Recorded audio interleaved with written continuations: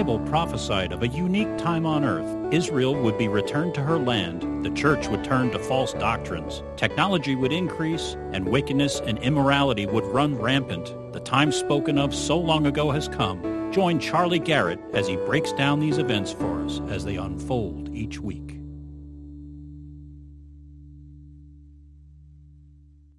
Okay, let's see here. Today is the 21st of January, 2018. We're almost done with our first month of the year. I mean, it just seems like we just got into the new year. The web guy asked me to announce that if there are any problems with the iTunes, the MP3 uploads or anything, to let him know. You can let me know through the church website or whatever, but that's something that he does literally as soon as I have that thing uploaded to YouTube. 5 minutes later, I get we've got your Bible study uploaded, or we've got your prophecy update loaded. The guy is amazing how quickly he works, but he just wants to know if there are any problems with the audio portions of the things that you listen to. So please pass that on. And our first category is Israel. And kind of in line with Israel is our sermon today. We're in our second to the last Feast of the Lord sermon. Today is the Feast of the Day of Atonement. Now, just so you know, we did the Day of Atonement sermon from Leviticus 16, we're 16, 17, like 8 chapters ago. And Leviticus 16 covered all of the bases. It was 3 sermons long. And when I started doing the Feast of the Lord sermon for Leviticus 23, I thought, we've already done this. I mean, we just did it a few weeks ago, and there's going to be nothing to tell you about the Feast of the Lord. It's only 6 verses long. I can tell you that I was astonished at how much information is different. I thought I'd be cutting and pasting from Leviticus 16 and just giving you a repeat so you could remember what you had already forgotten. It's all new. I'm telling you, this is a marvelous sermon. It is pointing to the greatest day in all of human history, and it is something that I hope that you will be blessed by. If you watch the prophecy update and do not watch the Day of Atonement sermon, I will whip you with a wet noodle. So please watch this sermon. Our first article is from Ynet, and report direct India-Israel flights may begin via Saudi Arabia. If you know that Benjamin Netanyahu has been in India for the past week, and he's been working on some deals, some things that fell through, which are now reestablished, and it's been a productive week for him. But one of the major things is this. Even though it didn't make much news, it's a very major thing. It says here, a major Indian airline may begin operating direct flights to Israel, which will include a navigation route above Saudi Arabia. And that's very important to remember as a part of the further consolidation of diplomatic ties between Jerusalem and New Delhi. If Saudi Arabia agrees to the move, and I can't see them not agreeing at this point, it would likely be presented to the Indians as a gesture and not to the Israelis. Remember, Israel and Saudi Arabia do not have diplomatic ties. But, and it says there, since Jerusalem has no formal diplomatic ties with Riyadh. Nevertheless, the change would symbolize another step in the direction of normalization between Israel and the Sunni kingdom, buttressing what are already reported to believe increasingly warm and cooperative, albeit private, relations. In other words, these things that are going on between Saudi Arabia and Israel, this will just be another concession towards them. It says presently only Israel's El Al airline operates flights between the two countries. But the El Al flight from Israel to Mumbai demands an elongated route and protracted flight duration, flying above the Arava, meaning the desert and south of Israel, continuing along the Red Sea. It reaches Yemen and then finally turns east towards India. That flight lasts 8 hours. And so they will be able to cut that down significantly if they can fly directly over Saudi Arabia. Once again, it will probably only be Indian carriers, but this is a giant step if it is authorized. It is something that is pointing to exactly what we've been talking about continuously in prophecy update after prophecy update, is the alliances that will be made prior to the Gog-Magog battle. All right, next article, Al Arabiya. Palestinian Central Council calls for struggle against Israel in all forms. They are not trying to make peace at all. Instead, they're working against any possible peace between the Fakistinians and the Israelis. The PCC instructed the executive committee of the Fakistinian admin to suspend the recognition of Israel. The council furthermore announced its support for the popular struggle against the Israeli occupation in all forms. That means including terrorism against Israelis, as it described in its statement without elaborating more. But it's explicit. If you think of it through, it means that they want to attack Israel in all forms in order to harm them. All right. It says the Central Council also announced that it has decided to stop security coordination between Ramallah and Israel, adding that it refuses to recognize the Judaism of the Israeli state. All right. They fail to recognize the Israeli state at all, but they are specifically against the fact that it is a Jewish state, and they are not in any mood to changing that at this point after what's been going on over there in the past month or two. From the Christian Times, missionary organizations see marked increase in Jews converting to Christianity. And this is a very good thing, but it's something that has a lot of the Haredim and the rabbis in Israel up in arms. But Christian Witness to Israel, or CWI, one of the world's oldest missionary organizations, has stated that there has been a notable rise in the number of Jews turning to Christ. The organization, which focuses on exclusively trying to convert Jews to Christianity, will be commemorating its 175th anniversary this month in Oxford. And the event at St. Aldate's Church will celebrate what it describes as a marked increase in the number of Jewish people coming to faith. If you want to know one of the reasons why people are doing this in particular, it's because of the website One for Israel. They have their videos uploaded on YouTube. They are outstandingly done. They are Jews that have converted, that give their testimony. You want to see some very well done videos, watch theirs, One for Israel. Anyway, according to a statement from the charity, its international team of missionaries has reported 60 Jewish people coming to Christ in the last 2 years. CWI's work has been regarded as controversial by some Christians who believe that it is inappropriate to convert Jewish people to Christianity. How stupid. How absolutely stupid to call yourself a Christian and say something like that. For example, in 2015, the Roman Catholic Church has renounced attempts to convert Jews. Yes, I announced that during a prophecy update. You were sleeping that day. According to the Jews for Jesus website, there are about 30,000 to 125,000 Jews across the globe who believe in Jesus. But yes, it is no longer the policy of the Roman Catholic Church to evangelize Jews. All right, another step towards the end times with those people. Interesting note. Israel is not 100 years old. That's right. Israel is not 100 years old. It started before their establishment. It's been growing ever since. As I said a couple times, there's one Jewish rabbi that said he was in distress saying it, but he said more Jews have converted to Christianity in the past 19 years than in the past 1900 years. So it's a wonderful thing that's going on. From the Times of Israel, gay, bisexual men cleared to donate blood in pilot program. We saw this in Wales. We saw it in Scotland. We see it all over the world. Well, Israel has jumped on the boat. Gay and bisexual men in Israel will be allowed to donate blood through Magen David Adom in the same way as other donors, after the emergency service announced a double testing system that screens blood twice. So it's not the same as other donors right off the bat. It goes on. Let's see here. On January 6th, the health ministry announced that gay men could donate blood, but only if 12 months had passed since their last sexual encounter. But a coalition of gay rights groups challenged that procedure as irrelevant and unrealistic, of course. MDA's Director of Blood Services developed a special program that will, now tell me if everybody else has to go through this, test the blood once at donation and a second time before infusion. In the interim, the blood will be frozen for 4 months in a special freezer. Something totally unnecessary. You just tell these people they're not qualified to give blood. You don't taint your blood supply with the blood of these people. The health ministry accepted the double test procedure on a 2-year trial basis, meaning gay and bisexual men will no longer need to wait between having a sexual encounter and donating blood. Tomorrow you have sex, the next day you go give blood. No problem. Israel caved on it just like every other nation has done. It is insane. Christian News Today.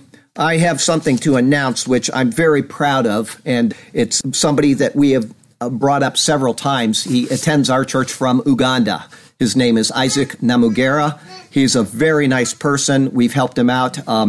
People have helped him out by appeals through this particular ministry, and people have helped him to build schools, to start piggery projects, to send Bibles to people. This guy has more fires going at any time than any person I know on this planet. That includes all of Christianity. He does more in a day than most people will do in most of their life. But I want to congratulate Isaac. He got a degree on Friday in business administration and management. And so we have a college educated person over there who is in charge of taking care of so many people that I can't believe it. He does so much for the people of the world. What a man of God, and it's an honor to know him. And congratulations, Isaac. From Yahoo, Trump's spiritual advisor warns you to send her up to 1 month's pay or face consequences. If you didn't hear this, I have another article which will close it out, but I wanted to show you the perverse nature of the person that Trump has to deal with. She stood up at the inauguration and she gave a message about Trump during the inauguration. Her name is Paula White. She's a minister, supposed minister here in Florida. Well, she said, Paula White, a prosperity gospel preacher with close ties to President Trump, is calling on followers to send her donations of up to 1 month's salary. Those who don't pay up could face consequences from God as he demands. We just went through the first fruits feast of the Lord recently. Well, look at how she has twisted the beauty of what we presented in that Feast of the Lord sermon. She says, those who don't pay up could face consequences from God as he demands the dough of the first fruits offering. If you remember what that pictured, she is absolutely insane. The reason is God lays claim to all firsts. So when you keep for yourself something that belongs to God, you are desecrating what is to be consecrated to God. That passage in the Old Testament has zip to do with giving. Zip. Okay? She consistently takes passages out of context and she makes them into a money-generating operation. It's very poor handling of Scripture. This person should not be preaching at all, and nobody should be sending her money at all. It is terrible having this person as an influence to our president. When you honor this principle, she says it provides the foundation and structure for God's blessings and promises in your life. It unlocks deep dimensions of spiritual truths that literally transform your life. You want to transform your life? Start reading this book and keep reading it every day of your life for the rest of your life. That will transform your life. She goes on, when you don't honor it, there are consequences. While White says these firsts belong to God and God alone, she wants them sent to her in the form of offerings to her ministry. So there you go. That's the prosperity gospel in a nutshell. I wouldn't give a nickel to people like that. Not a nickel. They take Scripture, they twist it, they manipulate it, they abuse it. Now, having said that, if Donald Trump, and some people say she led him to the Lord, other people claim other people, if Donald Trump received Jesus Christ, understanding that he is Lord and that Christ died for his sins, was buried, and was resurrected, he is a saved man. I am not here to question the salvation of another Christian just because of who led him to the Lord or under what circumstances. I wasn't there. All I know is he says, I am a Christian, and I will support him as that until I hear otherwise. He's a fallible man. He's not a theologian. He is a president. He's going to say things that upset people. That's fine. As long as he is our president, so far I have liked pretty much everything he's done. It's been morally grounded. Did you see that he talked to the first time ever to the March of Life people in 45 years? Wonderful speech. He is a man that is for the right time in our history in this nation, I believe, 100%. Okay, from Christian Journal, Paula White, who I just did the article on, she scrubs the webpage of language urging first fruits offering of day, week, month's wages and consequences for not giving. In other words, this got out and she ended up scrubbing it because she knows that it's a perverse thing that she did. But she's going to continue with this type of sermon, this type of stuff on her website. It's abusive. It is not proper handling of Scripture. Don't send her a penny. Okay, don't do it. You want to help some people? Watch the video that we did at the beginning of the service today to open us. We have missionaries that are going to Papua New Guinea who are going there, dedicating their young lives for the rest of their lives to passing on the gospel of Jesus Christ to people that don't even speak any language that they're aware of at this point that they will have to learn, and then they will have to translate the Bible into their language, establish churches, etc. That's the kind of people you want to help out there. All right, from the Catholic Thing. Confronting the gay priest problem. You remember I announced in a update about 3 weeks ago that a priest had come out and said, I am gay to his congregation. And, it made all of the news services and everybody was, okay, here we go. This is recently a priest who was prominent in the pastoral care of those with sex addictions received his 15 minutes of fame when he revealed to his congregation at a Sunday Mass and to the NCR, the National Catholic Register, that he was gay. His self-congratulation was met with thunderous applause. In a TV interview, he proclaimed there is nothing wrong with being gay. The game plan of a gay priest coming out was predictable and is politically effective. In revealing his homosexuality, the Midwestern priest was careful to assemble a string of ambiguous assertions that cannot be immediately assailed on the grounds of orthodoxy, but when bundled together are morally subversive. This guy wrote a very good article here. 1, claim that sexual transparency is a matter of personal integrity. 2, remind the public that you are a Catholic priest in good standing. 3, proclaim proudly that you are gay. 4, cultivate the adulation of your congregation by claiming victim status and the freedom that comes from such an honest revelation. Is anybody seeing what the liberals do in this? Because this is exactly the plan that they use with every issue that they come up with. Next, as a preemptive strike against disciplinary actions by ecclesiastical authorities, claim that your self-revelation is truly courageous. Next, feign humility and presume you have become a necessary role model for others. Next, remind us that you and all gays are members of the alphabet soup of sexual perversion, are created in the image of God, implying our sinful neglect. Okay, and then next, commit to celibacy, i.e. not to marry, but carefully avoid the term Christian chastity, which is exactly what he did. So he's saying, I'm not going to get married, which is church dogma, but I can be gay actively, okay? Each of these assertions standing alone would likely withstand ecclesiastical censure. But when woven together, the gay agenda promoting the acceptance of the homosexual lifestyle within the church comes into clear focus. The priest's bishop also responded according to a predictable contemporary ecclesiastical template. The bishop said, we support the priest in his own personal journey and telling his story of coming to understand and live with his sexual orientation. As the church teaches, those with same-sex attraction must be treated with understanding and compassion. Totally contrary to the word of God, they do something perverse like that out of the church. But they've developed these straw man arguments. They have built these fallacies into what they are doing, and then the world follows along because they don't think clearly.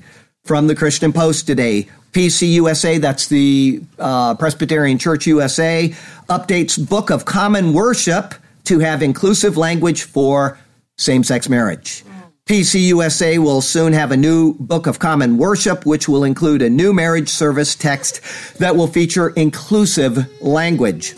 Among the changes made, the new edition will feature what the PCUSA publication Presbyterians Today described as inclusive language for its marriage rite, making the service useful for all sorts of couples and family configurations. Those who want to renew their vows will find a service that is adaptable for a variety of people and places. Also included is a brief service of prayer for those who seek a way to ritually mark the end of a marriage. So even divorce is being written into their perverse agenda in the PCUSA. From the Daily Caller, just the title, U.S. Mennonite Church splits over homosexuality. Good job for the people that were willing to make that stand and say, we are not going to allow this. Good job. The rest of them, off to, you know where you're heading, building your diving boards. Mail Online, non-believers call on faith when, I mentioned this last week, I read it early Sunday morning, and I said I would announce it, so I'll read it. It did make Drudge. Usually when something finally makes Drudge, I don't report it, but I said that I'd say it. Non-believers call on God when faced with a crisis, despite insisting they're not religious. 1 in 4 atheists or agnostics resort to prayer when personal crisis strikes, but less than half of all people who do pray think that God hears their call. Well, read Isaiah 59 too. Your sins have separated from your God so that he will not hear you. They're absolutely right about that. Unless you call on Jesus Christ as Lord and are saved by his shed blood, God does not hear your prayers. He does not. Get this right. A mediator is a person who works between two parties. Okay? When there is no mediator, there is God and there is man. Nothing gets to his ears because the sins have separated us from our God. Okay? We need a mediator. Jesus Christ is the only mediator, according to the words of Paul. He ain't hearing anybody's prayers. But it is true, and they say 1 in 4 agnostics or atheists, it's all of them. When crisis hits, the very first words out of their mouth is, oh God, that's right, or oh my God. It's first thing that everybody says. It's natural human instinct to know that there's a God, and we got to start calling out to him. Sorry, if you don't know Jesus, it's not going to help. From Islam Today, very long article from Arts Shiva, 99% of Palestinian refugees are fake. Okay, that's why we've been calling them Fakistinians all this time. The American taxpayer is UNRWA's largest donor. That's being cut significantly by Trump twice in the past 2 weeks, but paying $370 million in 2016. Few expenses would be more satisfying to cut from the federal budget, for UNRWA has a long record of misbehavior, incitement against Israel, supporting violent attacks on Jews, corruption, and perpetuating rather than ending the refugee problem. Not surprisingly, many attempts have been made in Congress to cut its funding. Trump has done it quite a bit in the past 2 weeks, as I said. But every one of them ended in failure because of Israeli government opposition. Because of what, you ask? Yes, contrary to what one might expect, the government of Israel wanted continued U.S. payments to UNRWA, fearing that their termination might cause a new intifada, the collapse of the PA, or renewed warfare with Hamas. Even were U.S. funding to UNRWA ended, plenty of governments and even individuals could easily replace the $370 million and have incentive to do so. Qatar, who's causing all kinds of trouble right now, could consolidate its role as protector of the Fakistinians. Beijing could purchase a role at the heart of Arab politics. Moscow could reverse some of the damage of siding with Tehran.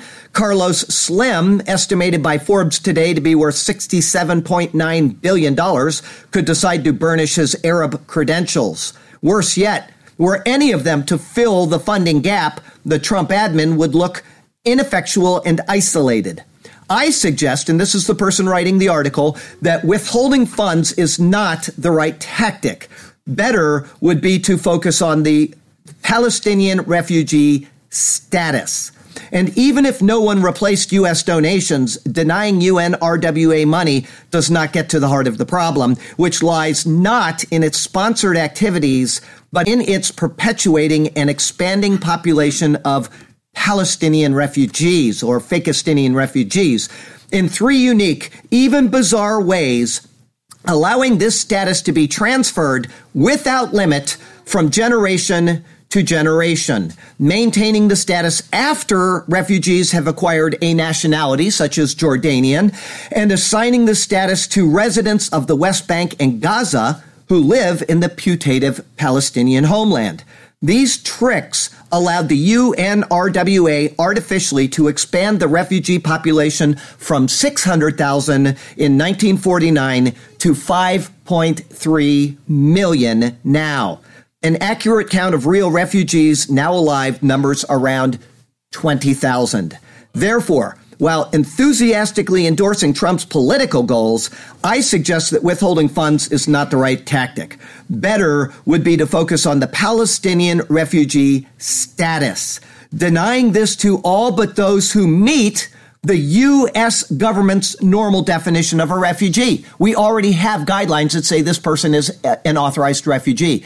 None of those people meet it, except for 20,000. In this case, being at least 69 years old, because that's when they went out of the land, stateless, and living outside of the West Bank or Gaza. That is what the U.S. stand is for everybody else in the world except this group of people. If we stick with the valid definition, you're down to 20,000 people. It diminishes the irredentus dagger at Israel's throat by over 99%. It also puts the Fakistinian refugee status into play, permits millions of Fakistinians to live more healthily, addresses the dank heart of Arab anti-Zionism, and helps resolve the Arab-Israeli conflict. The Middle East Forum, that's who he's writing for, which has been working with this issue since 2010, has proposed legislation to make such a shift. It's both simple and feasible, as it does nothing fancier than bring Washington's relations with the UNRWA into line with U.S. law and policy. Wonderful article. The next article came out a couple days later from Aretz Shiva, UNRWA to receive an additional $1 million.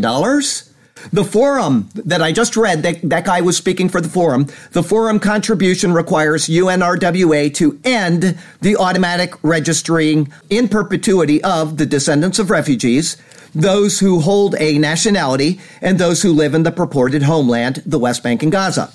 Making these technical changes puts it in line with all other refugee agencies and reduces the number of Fakistinian refugees from 5.3 million to around 20,000. I love their last sentence.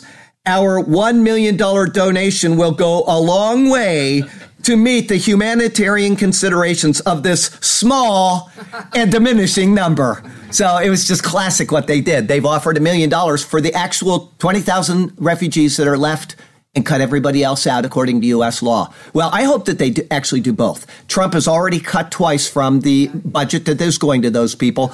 I would hope that he continues to cut completely because they're threatening Jews and, causing all kinds of trouble. But secondly, I would hope that we would go in accord with U.S. law and just say there's 20,000 of them and we'll give you, $100 each year. And that's what, 200,000 or 2 million or whatever. It's not a lot of money. Anyway, there you go. From the Times of Israel, a couple of articles on this, just the titles. UNRWA warns that U.S. funding cut threatens regional security and Fakistinian dignity. From the Times of Israel, stung by the U.S. aid cut, UNRWA launches global fundraising campaign. We need money, folks, because they're worried about their jobs. They give a little bit of rice to these people, and they all have high-paying jobs. From the Times of Israel, guess who does it? Belgium counters U.S. cuts with $23 million for UN Fakistinian Fund. Good. Let the Belgians pay for it. They want to support those people. Great. We can keep cutting and other countries will continue to come in and we'll make our laws align with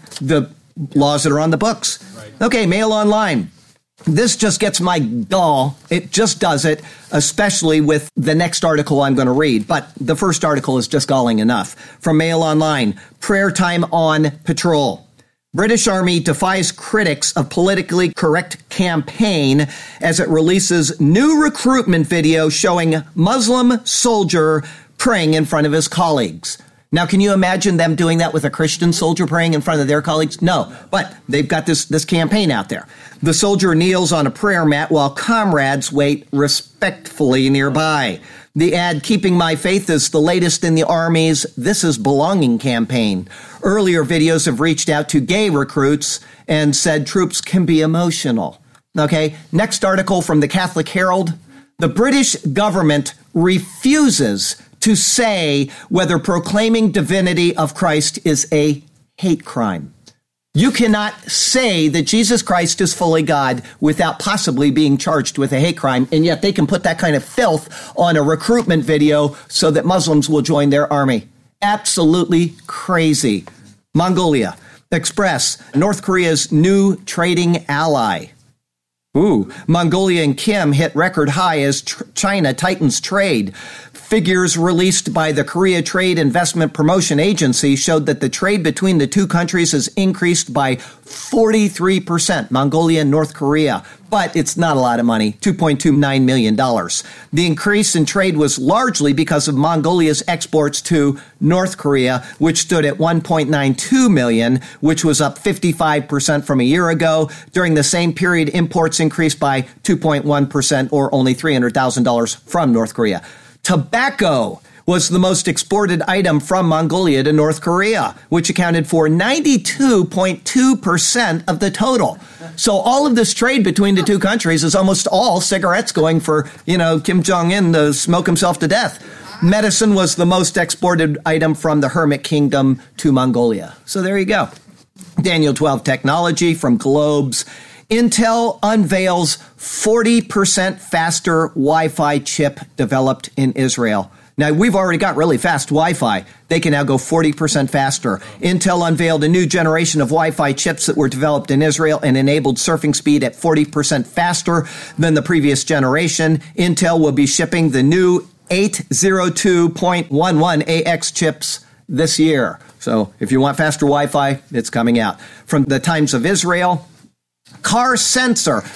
I think everybody that has a child on this planet should be mandated to have this in their car tomorrow. I literally mean this. I'm not one for government regulations. I'm not one for you need to do this and that. I'm more libertarian than probably anything else. But I got to tell you what, there are a few things that really get my gall. And one of them is people that leave their child in the backseat of their car and go shopping. Car sensor aims to prevent infant death caused by heat stroke. An Israeli startup, Guardian Optical Technologies, has developed a car sensor that it says is capable of saving lives of infants accidentally left in cars by detecting the smallest amount of heartbeat. In the U.S., a child dies from vehicular heat stroke every 10 days, just in the U.S., often because a parent or caregiver forgets that there's a child in the back seat. The company's sensor uses optical motion analysis to detect the tiniest movement within the car, including an infant heartbeat. When it detects motion, it can know, dogs and cats. I'm not, one to say we should elevate them to human status, but I see a dog locked in a car, I'm going to break that window. I am going to break that person's window. You do not do that to animals or to anybody else, anything. It's just wrong. Anyway, when it detects motion, it can notify a driver who has already left the car automatically, turn on the air conditioner. Great stuff. The patent-pending sensor combines two-dimensional video image recognition with 3D depth mapping and optical motion analysis. Currently, manufacturers use different kinds of sensors for airbags, seatbelts, and steering wheels. We have just one sensor that can enable all of these features. A conservative estimate puts the savings from replacing existing multiple sensors with his company's single sensor at $20 per car. That doesn't sound like a lot, but which for some automakers would translate to $200 million savings per year. In the future, as driverless cars emerge in the marketplace, data collected by the sensor will be used by fleet managers, insurance companies, and first responders to monitor the car's interior. Insurance companies will want to know what happened during an accident and to determine claims. First responders can analyze the data from the sensor to determine the impact and injury in vehicle accidents before arriving at the scene, potentially saving more lives. The sensor is beyond the proof of concept stage, and the company is providing manufacturers with advanced kits for field testing with an eye toward full integration in 20 or 21. Wonderful, wonderful technology. They need to speed it up and get it out sooner.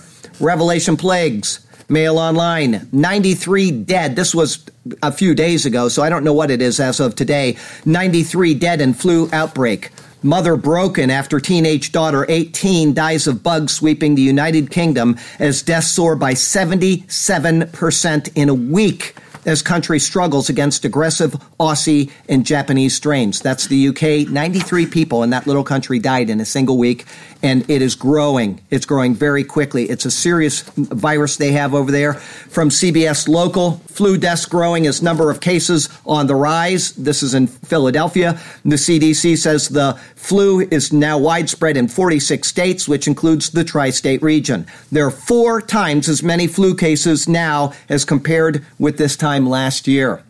Zero Hedge. Alabama declares a state of emergency. The governor actually signed a state of emergency over the flu epidemic as death toll rises. Zero Hedge, more than 100 now dead as worst flu epidemic in years sweeps across the United States. I could go on and on all day with what's been going on. Hospitals can't take any more people. They've built tents outside to take people with the flu, going on and on. This is the worst they have had, they believe, since 1918 when, 53 million people died or something, the Spanish flu. It's a very serious one. It could get out of control, or it could just go away in the next 35 to 40 days. We'll see. But it's not something to be toyed with. Keep your hands washed. If you're sick, don't go around other people. Drink a lot of fluids, as my wife told me when I had it, and get a lot of rest. And that's my favorite thing to do because I can be young and handsome again, so I got all the rest I could. Anyway, raw story. Rare type of flu virus is why 2018 outbreak is the worst in living memory. That's very good analysis. New Scientist magazine has called 2018 the year of the flu because this year's influenza outbreak is showing signs of being the most lethal and severe since the 1918 Great Influenza Pandemic that affected 1/3 of the world's population and killed between 20 and 50 million people. The 1918 flu pandemic killed healthy adults as well as the elderly and very young. A pandemic is when a virus emerges that isn't the normal variation of the previous year's mutation. None of this I knew, so it's interesting, but a completely novel mutation against which the broad population has no immunity. In 1918, many people over 71 were protected since a related winter virus seems to have circulated before 1847. So if you were older than a certain age, you had already had exposure to something similar, and so they were protected. But the Spanish flu was a bird flu that learned to transmit between mammals and was equipped with fast gene replicating enzymes that were adapted well to birds, but deadly in mammals. Young adults especially died in droves. The 1918 flu killed its victims via their own bodies' attempts to defend against it. Patients drowned when their lungs filled with blood and other fluids as their systems frantically tried to fight off the invading virus. Victims' lungs would become so degraded the air would escape into other tissues. Nurses named the syndrome Rice Krispie syndrome because bubbles of trapped gas under the skin would raise blisters in the flesh that crackled when patients were moved. The scientists are still struggling to understand what makes some flu viruses more lethal than others. That's why I say this is so important that they need to be careful, all of you, when you go out if you have not gotten the flu this year, because you could punch your ticket in a couple of days. It's very serious. It goes on. The key seems to be a combination of the virus's own built-in weaponry and our immune system's ability to recognize the virus as a threat and take action against it. Derek Smith at the University of Cambridge told New Scientist that this year's H3N2, nicknamed the Aussie flu strain, could be taking advantage of both. Fortunately, the Aussie flu, while highly ineffective and severe, is not expected to be as lethal as the 1918 pandemic. A killer pandemic is on the way, however. So they're sure something is coming. They don't know if it'll be this year with all these various strains going around, but I've learned something and you've learned something now. Don't take this lightly. From Morality this week, Planned Parenthood website. My friend sent me this from their website. It appears that Planned Parenthood pushes abortion over reproductive health services, as witnessed by its 321,000 abortions that I reported last week, procedures totaling 80 times more than the 3,889 adoption referrals they made.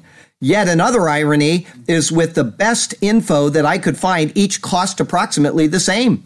So you just recommend a adoption that costs the same as a murder of a human child. Okay. Also, abortion procedures were performed over 40 times more than the 7,762 prenatal services they performed.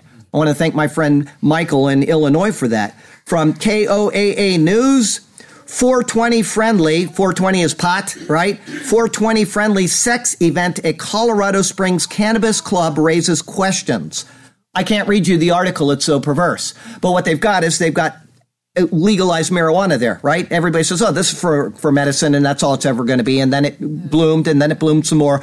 Now, these people have these stores where they have, hookahs, and they sit around, smoke pot all day. Well, they can get around the law of having sex parties by saying that we're having a private party this week. And describing what is going on there, I can't read it to you. I just want to let you know that this is the end result of allowing a little bit of yeast into a lump of dough. You let this in. People say it's for medical purposes. Listen, if it's for medical purposes, the doctors can handle it. But other than that, we start with one little thing and it goes to another and another. And pretty soon you're having sex parties that the government says, oh, that's fine. It's a private thing. We're not going to get involved in it. Okay. Mail online. The trans trap. This almost tickles me. I hate to say it. It's just gross, but it almost tickles me. Women who identify as men, they're women still, but they identify as men, are not offered routine NHS breast cancer screening. Okay, that's over in England. Sorry, you identify as a man, so you can't have the screening, but men who identify as women will get smear tests. Can you imagine that? Yeah. An absolutely perverse world that we're living in. Absolutely perverse world we're living in. But that's the results of following this type of an agenda. Crazy. All right. Times of Israel. Transgender leaker Chelsea Manning, you probably read this, seeks a U.S. Senate seat. This insane person that's tried to kill him or herself how many times has caused all kinds of problems in the U.S. government. Treason against the government is now running for the U.S. Senate. Okay? And he'll probably win up there. Or she or it. From Truth Revolt, California parents are barred from opting kids out of mandatory LGBT inclusive textbooks. If you're in California, you cannot opt out of what they are pushing on your children. Zero Hedge, marijuana expected to be California's largest sin tax. Of course, as Jerry Brown set to release surplus budget. So they now are making money off of something that's, it's just for medical reasons. And of course, it's all about money and it's all about degrading society further. From Yahoo, gender removed from Queensland, Australia, driver's licenses following LGBTI complaints. So you're no longer any gender over in Australia, just like Oregon and Washington and all of these other places. What a sad world we're living in. Genesis 6 all over again. It's just horrifying. Our other category, one long article. It's my update. I'm giving it to you. I had like 8 really cool articles, and I read this and I said, I'm doing this. So here we go. Oh, before I do, Trump did the fake news awards, didn't he? Yes. Good job, Trump. I was going to read them all to you, but I figure most of you saw them. And if you didn't, just go out and watch the fake news awards. They're pretty wonderful. Okay, from Aretz Shiva. President Trump is a real life James Bond. Now, this is a person writing from Israel about our president. Here we go. The New York Times on January 7th, 2018 gave us a snapshot of the state of the United States intel community's assessment of North Korea's nuclear and missile capabilities as of January 2017. At the start of Donald Trump's presidency, American intel agencies told the new admin that while North Korea had built the bomb, there was still ample time to slow or stop its development of a missile capable of hitting an American city with a nuclear warhead. The North's young leader, Kim Jong-un, faced a range of troubles. They assured the new admin, giving Mr. Trump time to explore negotiations or pursue countermeasures. One official who participated in the early policy reviews said estimates suggested Mr. Kim would be unable to strike the continental United States until 2020, perhaps even 2022. Mr. Kim tested 8 intermediate-range missiles in 2016, but 7 blew up on the pad or shattered in flight. And while the North Koreans had carried out 5 underground atomic tests, the intel community estimated that it remained years away from developing a more powerful hydrogen bomb. There you have it. At the start of Trump's presidency in January 2017, and after 8 years of Obama, the vaunted U.S. intel assessment was 100% wrong on perhaps the most urgent military national security issue ever facing the United States. This U.S. intel assessment was even more catastrophically wrong because of the U.S. intel community was 100% wrong on North Korea. Then the same intel community was 1,000,000,000% wrong on Iran's nuclear and missile capabilities. Everyone knows that Iran not only did Obama's intel course spectacularly fail on its assessment, he gave Iran and the North Koreans the funds to finance the final push to their nuke and missile arsenals. Which brings us to the post-January 2017 Trump tweet trap intelligence op. President Trump, like any spy master, looks for his assets' greatest weaknesses. This is our president, and he knew this would happen. In this case, he concluded Kim Jong-un was his personal vanity. Once he saw Kim's vanity weakness, he exploited it by tweeting personally nasty comments against the North Korean lunatic. Remember Rocket Man? He did all of these things. This predictably caused the North Korean leader to have to prove how strong and manly he really was. U.S. intel spent tens of billions of dollars and paid hundreds of experts to study North Korea's nuclear and missile capability, and they got it catastrophically wrong. Meanwhile, Trump, with nothing but his New York real estate smarts and his Twitter feed, delivered the real intel of the state of North Korea's nuclear arsenal. As an aside, what he was supposed to tweet back to Kim Jong-un's nuclear button on the table remark, what was he supposed to say? Anything he tweeted would have been derided by the Trump haters. Excuse me. Trump is in a no-win, hate Trump at all costs situation. Had he not tweeted back at all, the left would have railed that he was bested by his own tweeting game and showed fatal weakness. What the mainstream lemmings didn't understand was they were actively interfering with Trump's ongoing intel operation. And Kim Jong-un gave away all of his military secrets while Trump gave away nothing. Can anyone imagine a Hillary Clinton admin where the U.S. intel and the U.S. Congress are allowed to blunder along for another 4 or 8 years under the totally false belief that North Korea is still 4 years away from a miniaturized hydrogen bomb? What horrifically wrong decisions would have been made believing that North Korea wasn't really an immediate, clear, and present danger? What equally bad decisions would have been taken about Iran if the world still believed North Korea was 6 years away from a deliverable nuclear-tipped ICBM? The U.S. would have gotten hit with a surprise nuclear Pearl Harbor attack. Thanks to President Trump, now we know virtually exactly the true state of North Korea's nuclear program. He should be lauded for his genius and his heroic intelligence coup that clearly exposed North Korea as an immediate and real nuclear-armed threat. We all need to pray for President Trump's health and success for the new year. His safety and success is the safety and success of every freedom-loving person on this planet. Very good article. I'm glad I changed it. You missed a lot of really cool shorter articles, though. Anyway, here's a Lesserick about Paula White. She is wrong, yet she's seen on the right. Consequences are truth. Is the message uncouth? What she says of the body is blight. Good job, Les. And before we get to our irony of the week, I want to remind you that Sergio and Rhoda have a weekly video that they put out this week. Once again, I heard Linda say, just as it was ending in church this morning, she says it gets better every week. And it's true. Every time you watch one, you say, wasn't that unbelievable? It's a really good one, guys. So watch it. Our irony of the week from KCBD. I'm going to read you the whole thing. You'll get the irony immediately. It's just so sad that this has to happen, and it pertains exactly to what I reported from Daniel 12 Technology. Mother leaves baby in car during her custody hearing. A woman in West Virginia is facing a child neglect charge for leaving her daughter in the car while she went to a family court to try and gain custody of the girl. So, such is the world we live in. And from Sarasota, Florida to Ulaanbaatar, Mongolia, I'm Charlie Garrett. This is the Superior Word, and that is your prophecy update for the week.